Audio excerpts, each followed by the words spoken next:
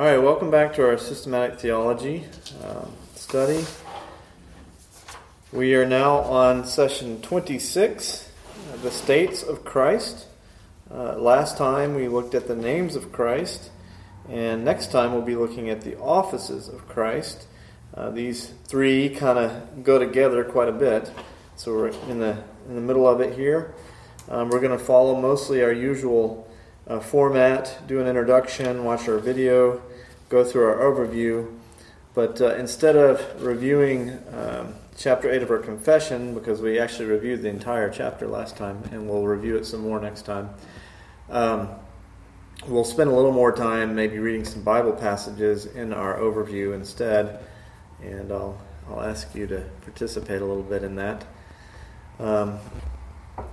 So let's start out with our introduction and look at our article that goes along with this session.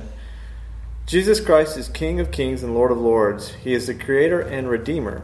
It is through His name alone that anyone can have the hope of the new heavens and the new earth and resurrection life.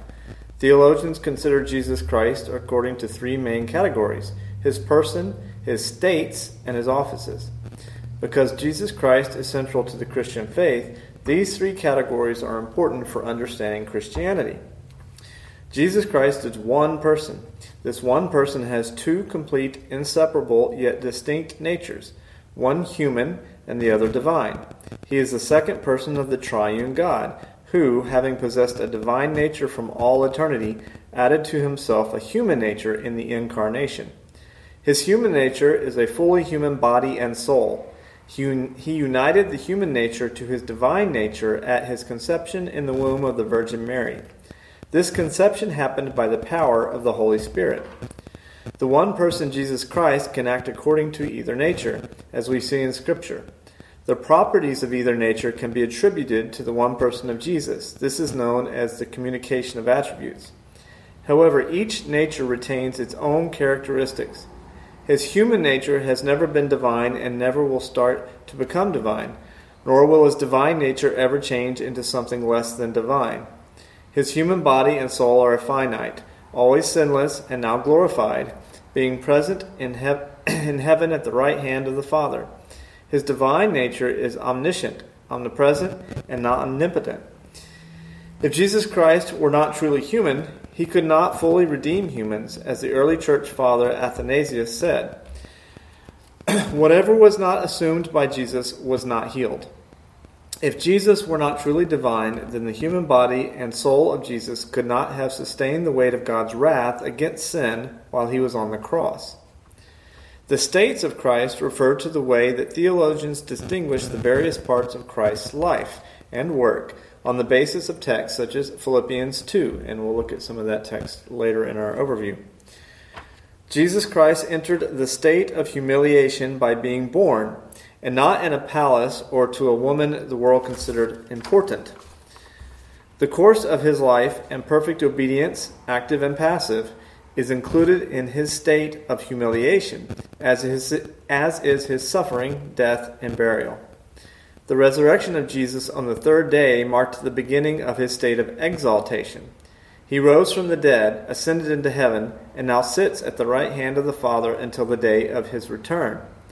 These two states describe what Jesus had to do and where he had to come to save us, as well as where he takes us after death and resurrection. Being united to Christ in faith means that we follow a similar journey, except that Christ is ahead of us, drawing us after him. The offices of Christ, which we'll look at next time, refer to what he does for our salvation. He is prophet, priest, and king. All three of these offices are essential for our salvation. As prophet, he reveals salvation to us, both in his own actions and in the revelation of Holy Scripture. We can see how important this is to us for salvation if we simply ask the following question: what good would it do us if Jesus did all things for our salvation, but we never knew about it? Jesus reveals not only himself, but also the Father and the Holy Spirit. As a priest, Jesus fulfills everything about the Old Testament sacrificial system. He is the priest offering the sacrifice, which is himself, and he is the temple, the place where the sacrifice is offered. He brings an end to all animal sacrifices by being the perfect and final sacrifice for sins. This he did as a substitute for us, taking the guilt and penalty that we deserve. As a king, Jesus conquers our enemies, especially Satan and his kingdom, establishes an everlasting kingdom, conquers our own rebellious hearts, and rules over us for eternity. We could not be saved if we were still in the kingdom of Satan. We need to be part of a new kingdom. As the God-man, the Lord Jesus Christ is our prophet, priest, and king in both his estate of humiliation and his estate of exaltation. So it's kind of a brief overview of these three sessions, last time, this time, and next time. But that middle part was definitely related to what we're looking at here. Let's pause, watch our video, and when we go through our overview, we'll look at several biblical passages that relate. All right, so did we enjoy our video? Thought it was a particularly good one. Let's go through our overview and see what we learned. So we're looking at the states of Christ, introduction. The states of Christ refer to Christ's role or activity at different times throughout his life and existence. Here we look at the states of Christ all the way from his pre-incarnate existence to his final return. Our overview. The Bible discusses the person and work of Jesus in three ways: the names of Christ, the states of Christ, and the offices of Christ. Again, we looked at names last time, we're looking at states this time, and we'll look at offices next time. The states of Christ do not begin with his birth, but with his pre-incarnate state. In John 1, and we'll read from John 1 a little later, not the whole chapter, but in John 1, we read that Jesus existed prior to his birth. His divine nature is eternally coexistent with the Father. Recorded in the Old Testament are several encounters with a being thought to be the pre-incarnate Christ. And we look at Joshua 5:13. Did someone look that up? Let's read that.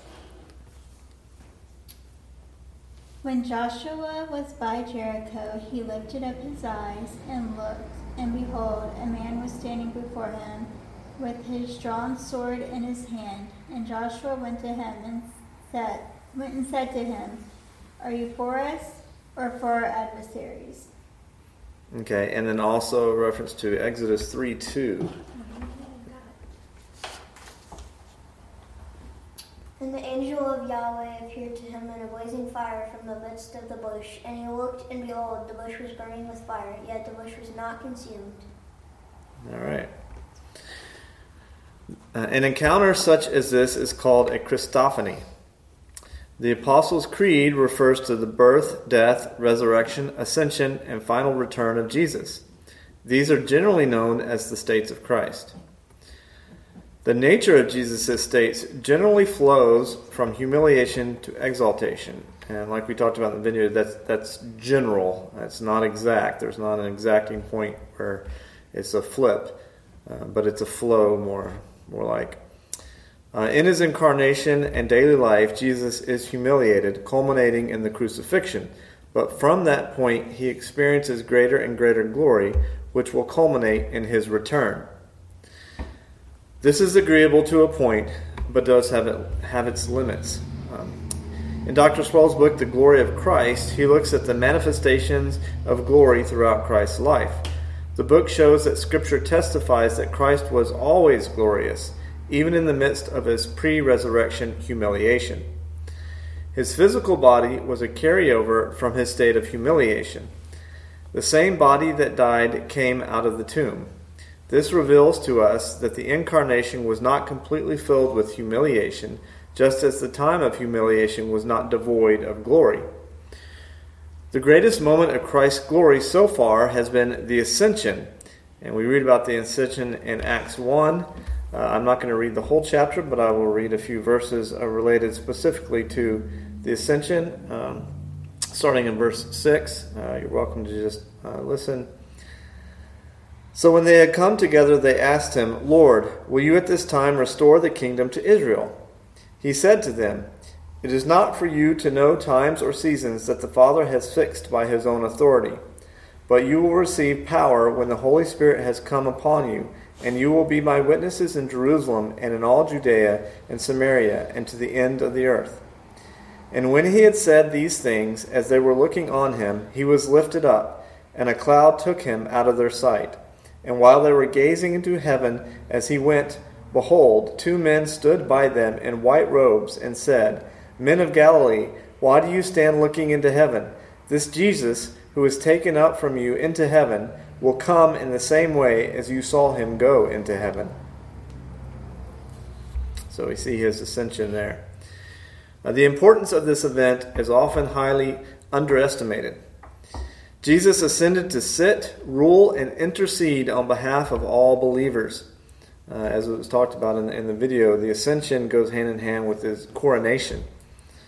From this place of majesty, he will return to judge.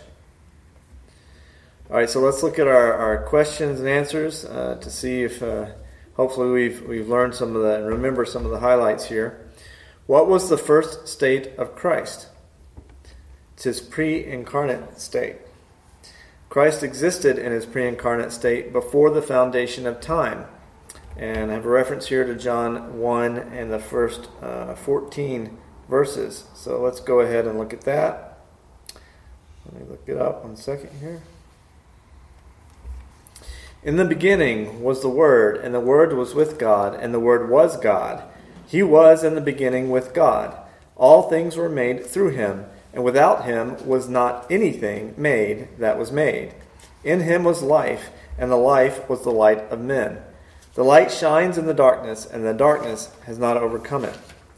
There was a man sent from God, whose name was John. He came as a witness to bear witness about the light, that all might believe through him. He was not the light, but came to bear witness about the light. The true light, which gives light to everyone, was coming into the world. He was in the world, and the world was made through him, yet the world did not know him. He came to his own, and his own people did not receive him. But to all who did receive him, who believed in his name, he gave them the right to become children of God, who were born not of blood, nor of the will of the flesh, nor of the will of man, but of God. And the Word became flesh and dwelt among us, and we have seen his glory, glory as of the only Son from the Father, full of grace and truth. All right, next question. What is a manifestation of the invisible God called? Don't get tripped up on this, because we talked about Christophanies. This is a theophany because the question was invisible God, not specifically the second person Christ. So example, the burning bush, which we read a passage with. A Christophany is an outward manifestation of the second person of the Trinity before his birth. So a Christophany would be a subcategory of a theophany. So a Christophany is a theophany, but it's specific to, right, the second person. It is specific to the Son of God. All right, let's see. Next question. Christ's state of humiliation refers generally to what? His incarnation. Christ emptied himself to the glories of heaven by taking on flesh. Sorry about the misprint there. Then let's look at Philippians 2. Taking on flesh. Philippians 2, 5. All right, I'm going to read verses 5 through 11. Have this mind among yourselves, which is yours in Christ Jesus, who, though he was in the form of God, did not count equality with God a thing to be grasped, but emptied himself by taking the form of a servant, being born in the likeness of men.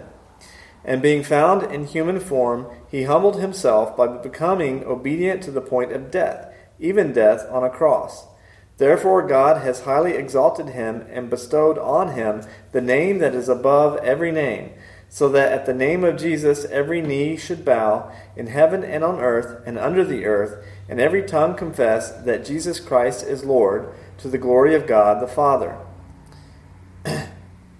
Yeah. So, interesting that we had a sermon related to this just on Sunday. Do we remember when we read this passage in the sermon and looked at it, Let me reread here. Therefore God has highly exalted him and bestowed on him the name that is above every name. Do we remember what that name is? We just talked about it in the sermon. If you follow along, then next it says, so that at the name of Jesus every knee should bow. So often people assume we're talking about the name of Jesus, but that's incorrect. What name are we talking about? We're talking about the covenant name of God, Yahweh, right?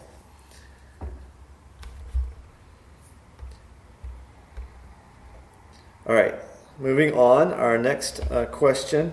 What moment was Christ's highest point of exaltation? His ascension. Other than the second coming in glory at the consummation of history, the ascension was the climax of Christ's exaltation. It was his coronation. So we looked at that, talked about that earlier, it being the ascension leading to his coronation as King of Kings and Lord of Lords. What is considered by some to be the line between Jesus' humiliation and exaltation? His resurrection. But we looked at why that is not an exacting line, why there is kind of an overlap and a flow between his humiliation and his exaltation. And that while in general, obviously there's a shift at his resurrection, that's not an exacting point where everything before was humiliation, everything after is exaltation. That's not quite the way it goes. So we note here, however, the exaltation of Christ actually began at the moment of his death and memorial burial before his resurrection, fulfilling the prophecy of Isaiah 53. Okay, Isaiah 53 is one of my favorite chapters of Scripture. It's not terribly long, so let's go ahead and look at that. Yeah, I'll give you just a second since it is a chapter, so you can read along if you'd like.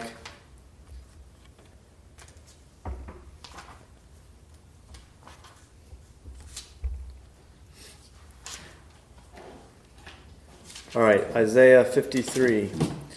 Who has believed what he has heard from us? And to whom has the arm of the Lord been revealed? For he grew up before him like a young plant, and like a root out of dry ground. He had no form or majesty that we should look at him, and no beauty that we should desire him. He was despised and rejected by men, a man of sorrows, and acquainted with grief. And as one from whom men hide their faces, he was despised, and we esteemed him not. Surely he has borne our griefs and carried our sorrows, yet we esteemed him stricken, smitten by God, and afflicted. But he was pierced for our transgressions, he was crushed for our iniquities. Upon him was the chastisement that brought us peace, and with his wounds we are healed. All we like sheep have gone astray. We have turned every one to his own way, and the Lord has laid on him the iniquity of us all. He was oppressed and he was afflicted, yet he opened not his mouth. Like a lamb that is led to the slaughter, and like a sheep that before its shearers is silent, so he opened not his mouth. By oppression and judgment he was taken away. And as for his generation, who considered that he was cut off out of the land of the living, stricken for the transgression of my people. And they made his grave with the wicked, and with a rich man in his death, although he had done no violence, and there was no deceit in his mouth. Yet it was the will of the Lord to crush him. He has put him to grief. When his soul makes an offering for guilt, he shall see his offspring. He shall prolong his days. The will of the Lord shall prosper in his hand. Out of the anguish of his soul he shall see and be satisfied. By his knowledge shall the righteous one, my servant, make many to be accounted righteous, and he shall bear their iniquities. Therefore I will divide him a portion with the many, and he shall divide the spoil with the strong, because he poured out his soul to death, and was numbered with the transgressors. Yet he bore the sin of many, and makes intercession for the transgressors. That's always been one of the Old Testament passages that honestly I've never known how you could read that and not just see Christ all through the whole chapter. That's something we've talked about before, that the Scripture, the Word of God, is all about Christ, and we are not just talking about the New Testament. We are talking about the Old Testament as well. And that did make me think also something in the video that wasn't mentioned. He was talking about how the prophecy in Isaiah that his bones would not be broken, even though that it was the custom when the Romans crucified to break the bones before they discarded the bodies into this pit. Something he didn't mention. So part of that tradition, or really, it's more pragmatic than that. The reason why they broke the bones is when the criminals were being crucified on the crosses. They were nailed to the cross, and it was very difficult for them to breathe. And what would happen, and the reason why it's so excruciatingly painful, and we've talked about excruciating, the word literally meaning tortured on a cross. The reason why it's so painful is to be able to take a breath, they had to push themselves up to be able to take a breath. So they're pushing their feet on those nails that are going through their feet, giving them excruciating pain every time they need to take a breath. Well, they would come up there and they would whack their legs and break their leg bones when they were ready for the criminal to hurry up and die, because they were just taking too long to die. Because you break their leg, they can no longer push up, they can no longer breathe, and they're going to die pretty quickly. Or they appear to be dead, but they have to be extra sure, because they're going to be in big trouble if they're not really dead. So they break the bones anyway to make sure, double sure that they're dead. Point is, they always would go up there and break their legs. So it's an amazing pronouncement here in Isaiah that the Lord's bones will not be broken, because everyone who's crucified, their legs are always broken. Well, we know the story, right? That instead of breaking their legs, they stuck a spear in his side and saw the fluid flow out from his side, showing that he was dead, because he didn't even move when they basically stabbed his heart, is what they did. And that fluid had built up around his heart, which is a common medical thing that happens on death, and that's the fluid that flowed out. So that's how they knew he was dead. They didn't need to break his bones. They knew he was dead at that point. But anyway, that's just kind of a side note since he was talking about that. All right, last question here. Was the incarnation entirely about humiliation? No. Christ still has a physical, resurrected body in his glorified state, which foreshadows the hope of the resurrection of our bodies. He has been raised as the firstborn of the brethren. And so, we did look at how Christ is kind of, he leads the way. He is the forebearer, right? So we have this great hope of resurrection of our bodies. But Christ is the leader in that. He is already, his body is already resurrected. All right, discussion questions. What are the 3 ways the Bible discusses the person and work of Christ? The names of Christ, the state of Christ, and the office of Christ. Correct. Names, states, and offices of Christ. Again, we'll look at the offices next time. We've already looked at the names and we just looked at the states. What Bible passages shed light on the pre-incarnate state of Christ? John 1:1-14. Yeah, John 1 is definitely probably the most significant one there. We can also find some passages in the Old Testament as well. What states of Christ are enumerated in the Apostles' Creed? Birth, death, resurrection, ascension, secession, and return. Yes, and I think it's very helpful. You know, we have a habit of reciting the Apostles' Creed together every Lord's Day at our local church, and I think that's very helpful. Reminder for us to proclaim together Christ's work and Christ's states. And, you know, we probably never even thought of it that way when we've been reciting the Apostles' Creed, but that we're actually reciting, you know, the states of Christ. What do we mean when we speak of humiliation of Christ? Brandon said it earlier, that he took on flesh. He took on flesh, right. So that's the incarnation. That was God humiliating himself, condescending to be born of flesh, to come down and walk among men as a man. So that's a big part of it. What else goes with this humiliation besides just incarnation in general?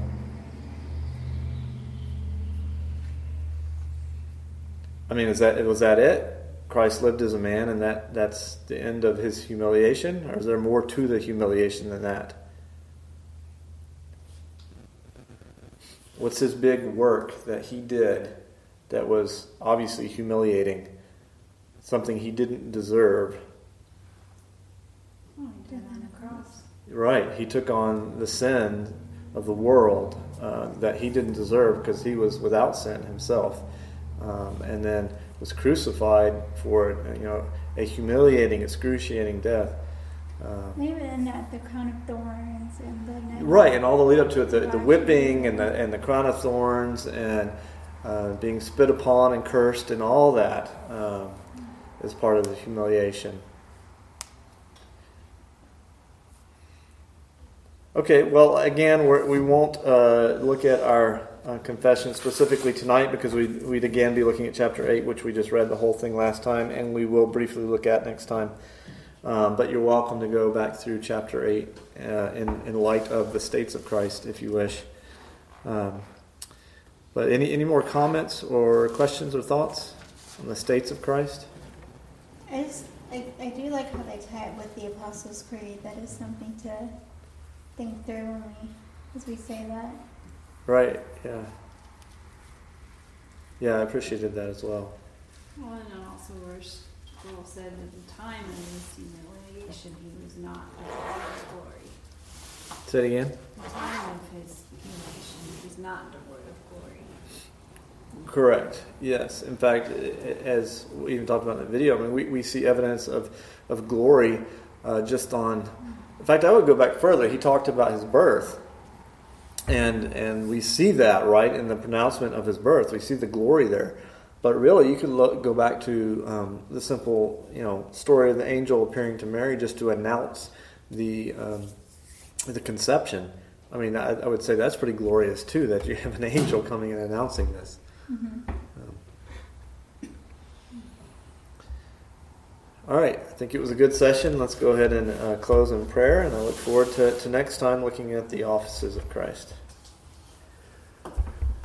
God and our Father, we do thank you that once again you have given us the ability and freedoms to come together to continue to study your word, Lord, and we pray that it has illuminated us through your Spirit, that you have further opened our ears and our minds, that you've transformed our minds, and that you continue to transform our minds and sanctify us by further having clarity of your word.